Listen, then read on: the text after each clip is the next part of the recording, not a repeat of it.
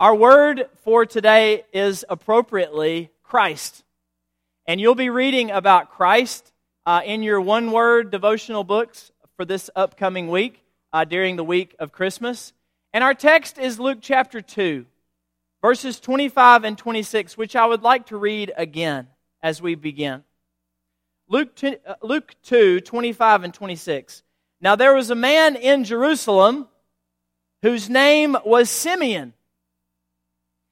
And this man was righteous and devout, waiting for the consolation of Israel. And the Holy Spirit was upon him.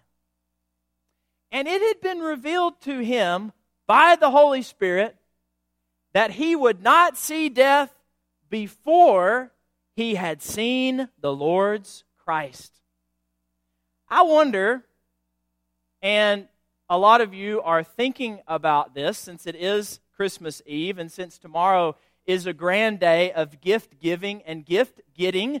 I wonder to you, what is your favorite gift of all time? What is the best gift you have ever received? I think about a preacher that I know. He had a man in his congregation every Christmas season. He would say to this preacher, I want you to go to the men's dress shop, suit shop of your choice, and I want you to pick out a brand new suit, a dress shirt, a tie, socks, shoes, the whole outfit. I want you to go and buy all that stuff. It's on me. Every Christmas season, he would say that to this preacher. Hint, hint. Could I make it any more obvious? But that was a wonderful gift. That was a wonderful gift for this preacher. It meant a lot to him. Very generous gift.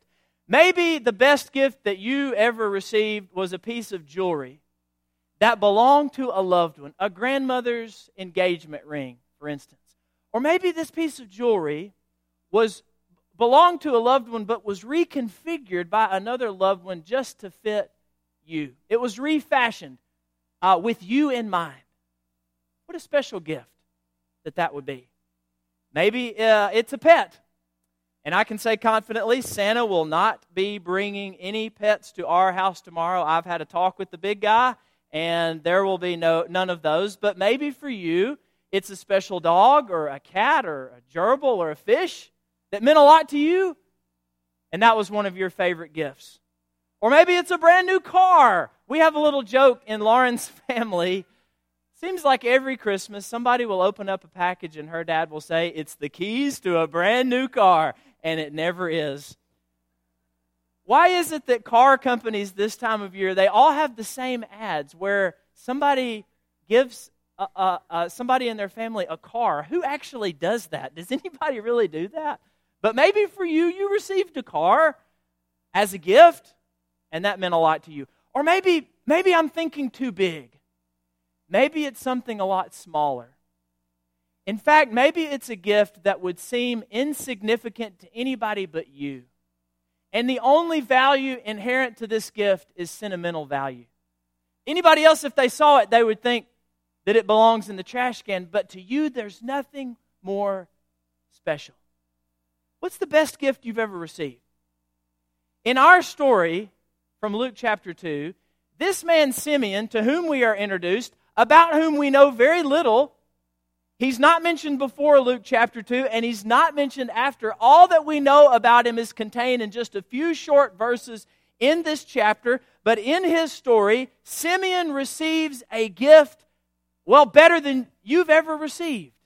And a gift better than anything Santa's going to bring you tomorrow, better than any piece of jewelry or gadget or toy. The gift that he receives is the ability to see in the flesh the Christ child. The Scriptures tell us that the Holy Spirit told him he would not see death before he got to see with his very own eyes the Lord's Christ. And this gift had been on his wish list for as long as anybody could remember. The Scriptures tell us that he was waiting for the consolation of Israel. And maybe as we glossed over that phrase in the reading, you wondered what that was. Well, this phrase means the hope that was not only shared by Simeon, but many Jews in this era, the hope that God would come in some powerful, tangible way in order to rescue and comfort His people. The air in the first century was thick with anticipation, with expectation, with a longing that God was going to act in a decisive way to bring rescue and hope to His people. In a phrase, the consolation of Israel. That is what Simeon longed for. And there were many Jews, as I said, who were waiting on this. Just a few verses later, in verse 38 of the same chapter, we get a mention of all who were waiting for the redemption of Jerusalem. That's another way of saying what we just said. This hope that God was going to come and bring salvation to His people. The redemption of Jerusalem, the consolation of Israel. And there's a lot wrapped up in this hope. This hope is heavy with a lot of ideas. Salvation, forgiveness of sins, the rescue of the lost. And it's not, I don't know that we can imagine what it was like for the Jews in this era. I don't know if we can quite grasp the longing that Simeon and the others felt. And so we can't quite feel what Simeon must have felt when the Holy Spirit revealed to him that he would live to see the one who would bring all of this about. The consolation of Israel, the redemption of Jerusalem, the salvation, the forgiveness of sins, the rescue. The Holy Spirit says to Simeon, the one who will bring it all about, you will get to see with your own eyes.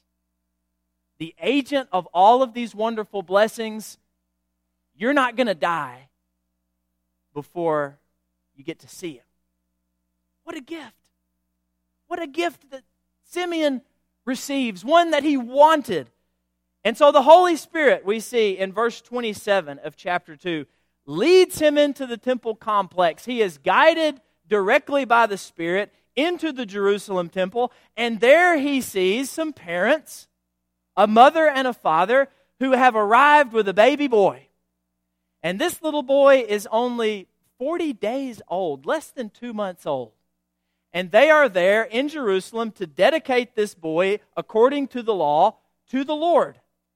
All of the firstborn male children were to be especially dedicated to God, and they had also come as part of a purification ritual for the mother who had recently given birth. And so they had come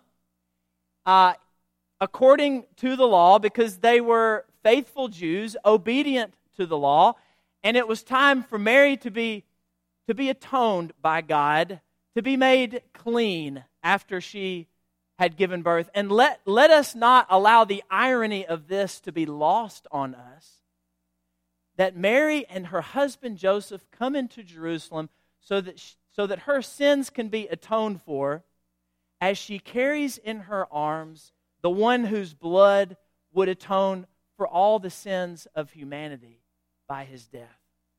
Isn't that an extraordinary scene? As she carries the Christ child, along with her husband Joseph, into the city of Jerusalem in order to faithfully follow the law. And when they're in the temple, Simeon is in the temple, and these two are on a collision course. And we know that this baby, less than 2 months old, 40 days old, this is no ordinary baby. We know that. His parents knew that. They had experienced marvelous things surrounding his birth.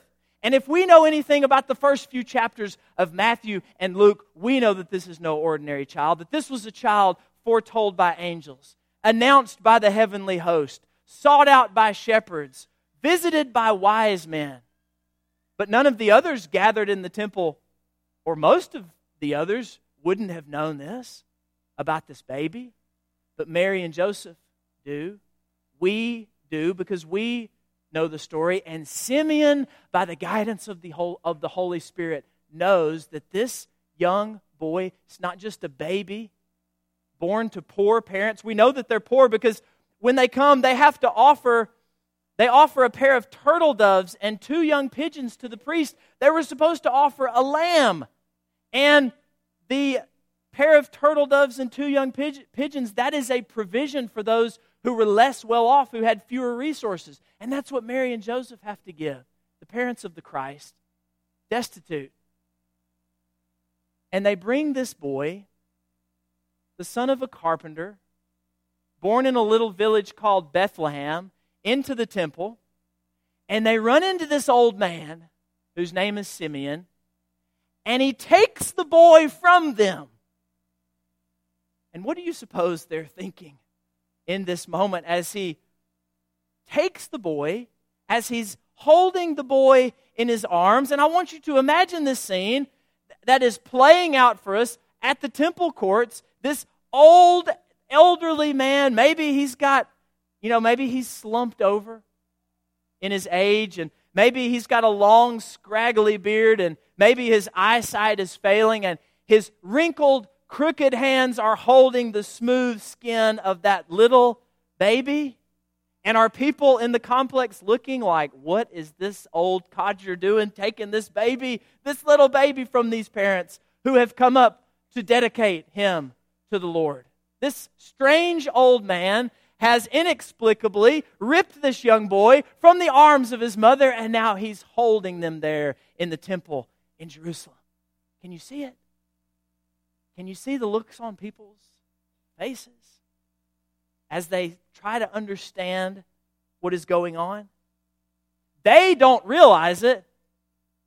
Mary and Joseph do, though, and so does Simeon. They know that he in his arms is holding the Christ. The Christ. The Messiah in Hebrew, which means the anointed one. That would be the translation into English. The Christ. This word Christ or anointed one was used in various ways in the Old Testament.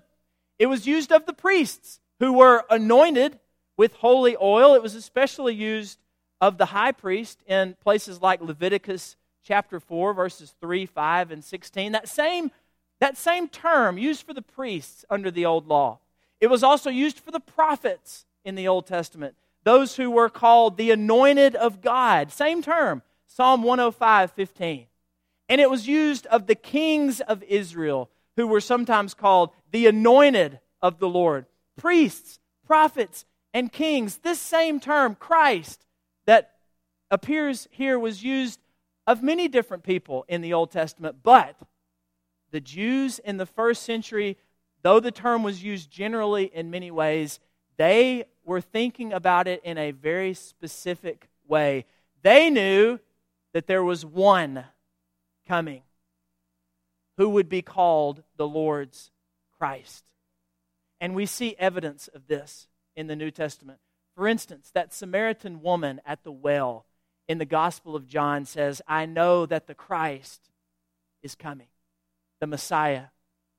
And so they were expecting not a host of figures, but one who would be the anointed one, the Messiah, the Christ, the long-awaited Savior of the world, the ultimate prophet, priest, and king. And now, at the Jerusalem temple, this old man who's been promised by the Holy Spirit that he would not see death before he saw the face of the Christ child, has him in his arms.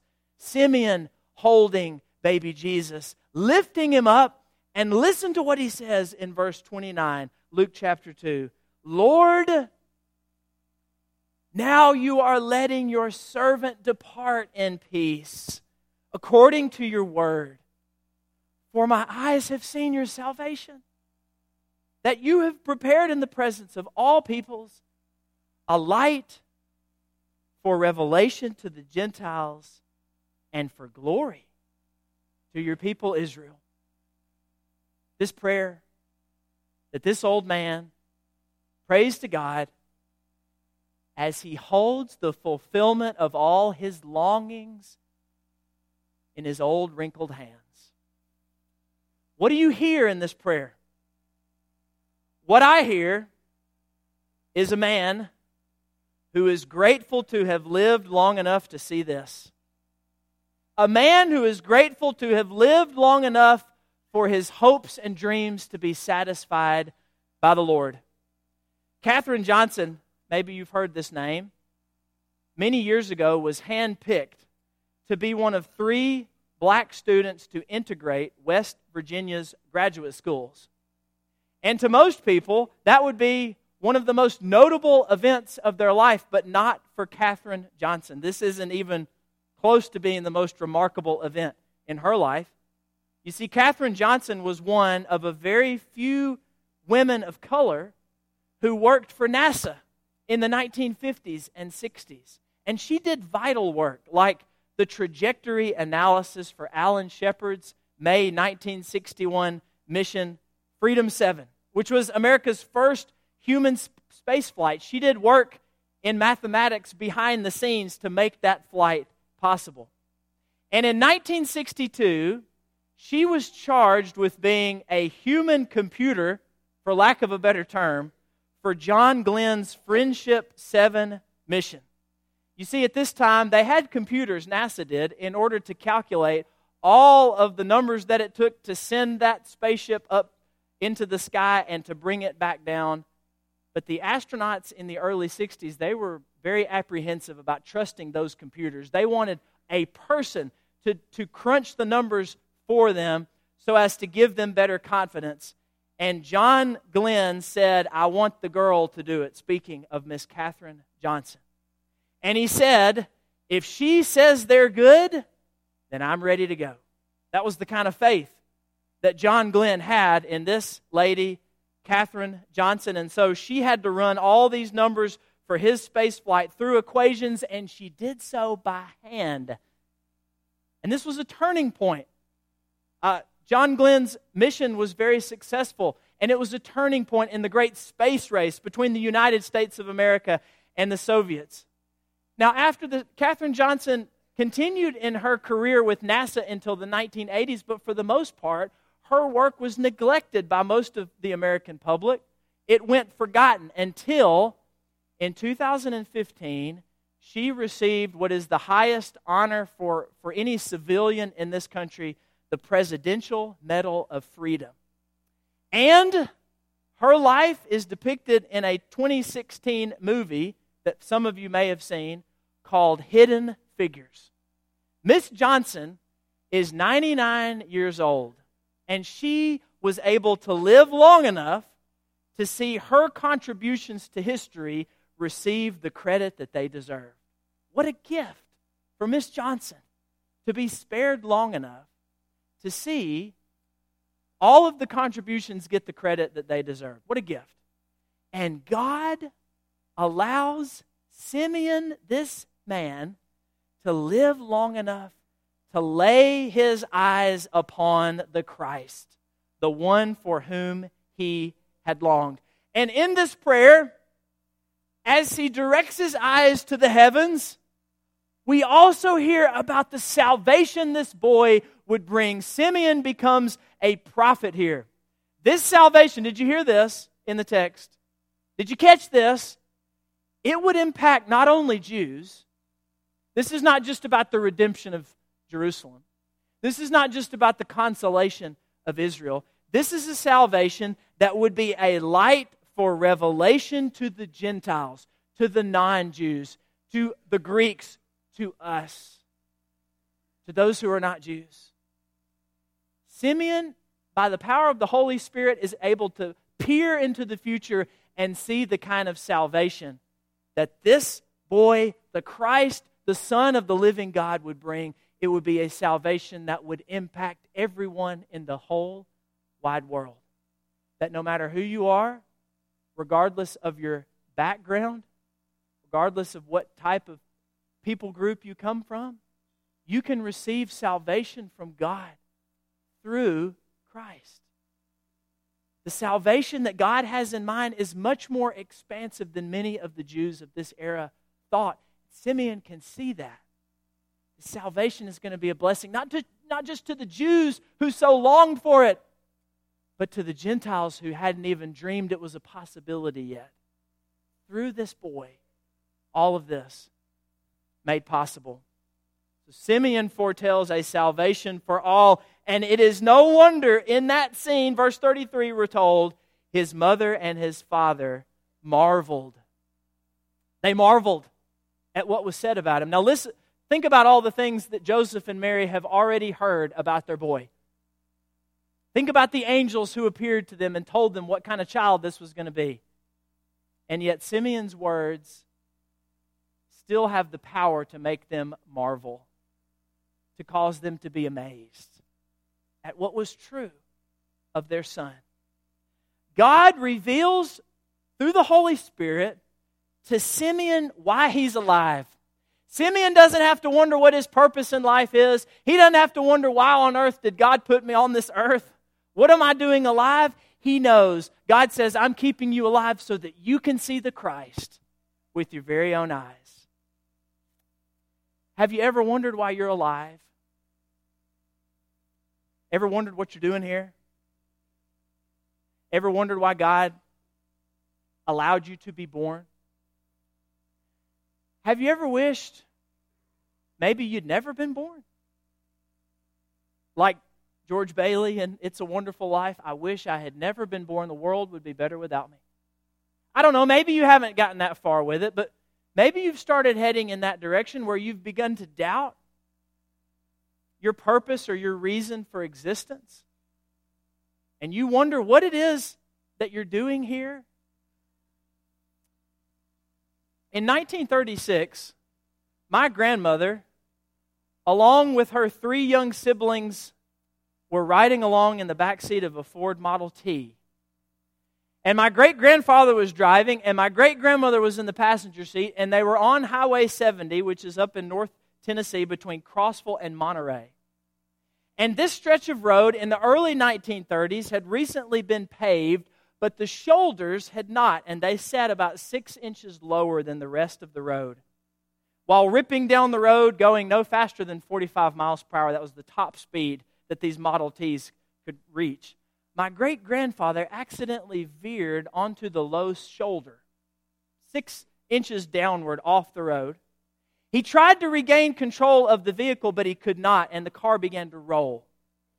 And the whole family was ejected through the cloth roof, strewn along the opposite shoulder of Highway 70. Now, my great-grandfather was severely injured in this wreck. He had a broken neck, which required 6 months in a cast, and this is kind of a grisly injury, along with a severed ear from the wreck that was later reattached. My great-grandmother, she suffered a broken collarbone. But amazingly, all the children, including my grandmother, walked away with only scrapes and bruises.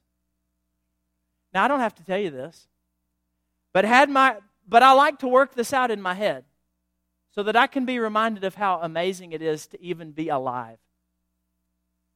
Had my grandmother perished, she would never have grown up to marry my grandfather. They would never have had my father, who would never have grown up to marry my mother, and they would never have had me. If the wreck had played out differently, if she had perished along the side of Highway 70 in 1936, if it had ended up more tragically, then I wouldn't be here. Have you ever thought about all of the situations and events throughout the course of history that have allowed you to be here, breathing, heart beating, alive, eyes open, witnessing the world? What an extraordinary miracle that any of us are in this room right now. Any of us are alive. What an extraordinary miracle that I'm here, that you're here. And why is it that we're here? Why are you here? What are any of us doing here? Well, I know why we're here. I know why you're here. And it's not some knowledge that, I have, especially that I have gained through study or research. This is knowledge that has been revealed to me and to all of us by the Word of God. You are here. I am here. We're all here in order to make the good confession that Jesus is the Christ. God allowed Simeon to stay alive, to see the Christ child. God has you here on this earth to experience a relationship with that Christ, with Jesus, the Son of the living God. That's your purpose. to say that I believe that that young child that was held by that elderly man in the temple complex that day is the Christ, the anointed one, the Messiah. It's to make that good confession like Peter did. You remember later in the Gospels when Jesus says, "What are they saying that I am?" What are people saying out on the street about me? And they said, well, some people say you're Elijah, and other people say that you're one of the other prophets, and some other people say that you're John the Baptist. And Jesus says, wait. What do you think? What do you say? And it was the Apostle Peter who said, I believe that you are the what? The Christ, the Son of the living God, a confession on which Jesus builds His church. The good confession, as it's called in 2 Timothy chapter 6, verse 12. That's why you're here, to name Jesus as the Christ, as your Lord. You're here to experience the salvation that comes through Christ. You're here to experience the greatest gift of all. What a gift it was for Simeon to see the Christ. What a gift it is, the greatest gift that any of us will ever receive is the gift of salvation that comes through Jesus Christ. It is why you were made. It is why you exist. It is why you are alive, why God has spared your life so that you can share a relationship with His Son and so that you can be the recipient of all the bountiful blessings that come through a relationship with Jesus Christ. The forgiveness of sins, the gift of the Spirit, salvation, hope, love, peace, all of it is yours through Christ. That's why you're here. That's your purpose. God has created you. He's spared you for this. He desires for all people, including you, to come to the knowledge of the truth. You're here for this purpose. Don't refuse to live out your God-given purpose. Don't spurn the gift of free salvation through Jesus Christ. Don't say to God, by rejecting Jesus, that you don't appreciate the miracle that it is to be alive. God has you here for this reason. And to stop short and to not say yes to Jesus Christ is saying to God, I don't want to fulfill your purpose for me. I don't want to truly live into my fullest potential as a child of yours. When you say no to Jesus, that's what you say. That you don't really appreciate the miracle of life and that you don't want to live according to your God-given purpose. Simeon received a great gift by being able to see the Christ. You have an opportunity to embrace the greatest gift there is by confessing Jesus Christ, by having your sins washed away in baptism, by being unified with Him and receiving salvation from God that will stretch into eternity. Christ. That word means a lot of things to a lot of different people. It's a word of hope for a lot of people the world over, but it's a word that has also provoked hatred and wars. Make no mistake, there are enemies of the Lord Jesus Christ beyond the borders of this country and within. Christ. Sadly, it's also a word that is used flippantly, and it's used as an expletive, and people take that word, the word of our Lord and Savior, in vain. Christ. What does that word mean to you? I hope to you it means that God has given you a great gift. I hope to you it means salvation. But if it doesn't mean that to you, and it doesn't mean that to you if you've never come and confessed that Jesus is the Christ, the Son of God, and it doesn't mean salvation to you if you've never been buried in baptism for the forgiveness of your sins, I hope today you will make the decision that Christ to you means salvation. And if you're not living into your fullest potential, if you're not devoted to Jesus Christ, I hope that today you'll use this song as a time to come and say, look, you know what? I'm in church and I came to worship today, but my life as a whole is not as devoted to my Lord as it ought to be. And you have an opportunity to come and to say, I need to make things right with my relationship with God. We want to invite you to do that. If you need prayers for any reason, especially if you need to put on the Lord Jesus Christ today in baptism, we want you to do that right now as we stand and sing.